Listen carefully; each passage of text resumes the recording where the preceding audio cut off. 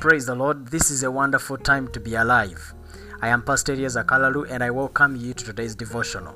Today I speak about Principles of Work Part 4 and I will be talking about self-imposed strictness. We are reading in Genesis 31 verse 38, which reads, open quote, "These 20 years I have been with you, your ewes and your female goats have not miscarried their young, and I have not eaten the rams of your flock." End quote. Apart from strictness that is demanded by those we work with or for, there is the kind of strictness which we demand of ourselves. That is what I will talk about today.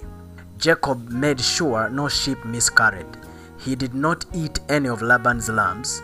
He became more strict on himself than Laban actually demanded. In your walk into financial freedom, there is need to demand more from yourself.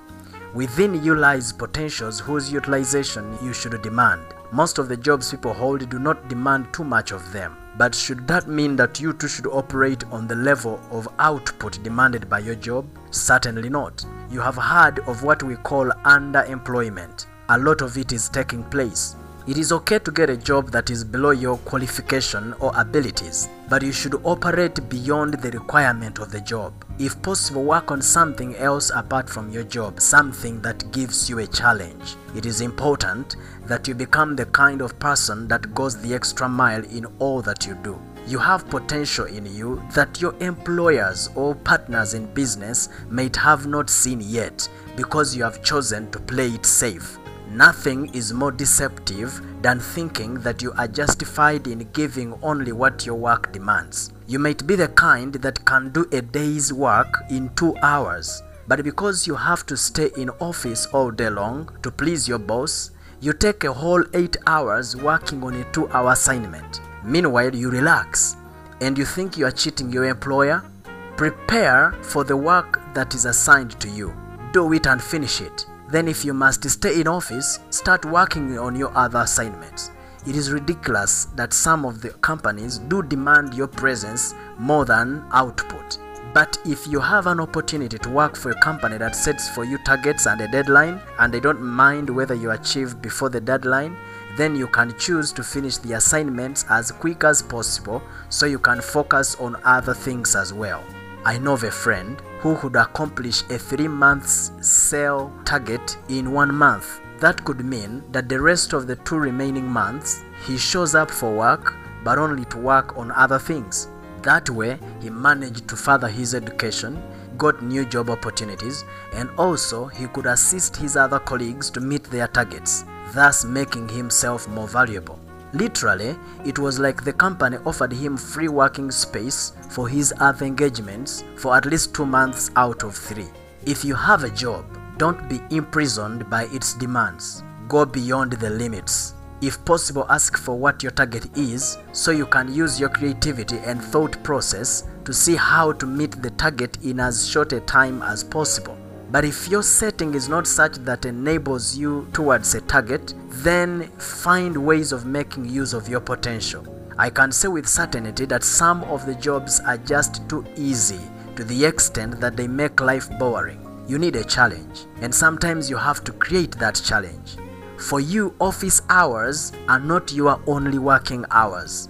Those are for the company.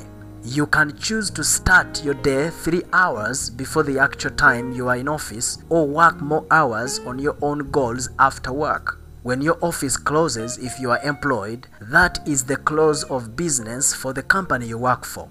Now, what will you do after office? It is what you do apart from the compulsory time in office that determines how your life after retiring from that job will be. So they say it is 1 hour for lunch break, and you also take 1 hour to eat? Are you kidding me? They say it is 14-day leave, and you also call it that, a leave? Redefine such breaks. Demand more from yourself, and you will almost begin to feel a sense of freedom. It is not a must that you must go into relaxing mode after you do what your boss demands of you. Hang in there, in the mood for work. You can sustain at least 1 more business conversation outside your job or work. Demand more from yourself. Outperform your company's demand. Bring out the best in you. Truth is, if you are to invite your next level in your work and in life, You must be ready to outwork your current position and salary or payment. In any case, what should come first? Work or payment? Your work will determine your payment in the long run. Don't limit your work to what you are paid. If you do, you'll have given whoever pays you the right to determine your value. Promotion comes from God and not from men. Therefore, give God your best, whether people demand it or not. There should be no room for sloppy work. You must heed the call from within you for excellent output. You've got to be self-driven. Strictness, that is self-imposed, is especially important if you are going to start your businesses and companies, because then no one will be on your back to demand that you should work better and more. It would depend entirely on your willingness and self-drive. Some call it discipline, others personal responsibility, but I have called it self-imposed strictness. I pray that you'll demand of yourself more than your work demands of you. Thank you. Pastor Elieza Kalalu.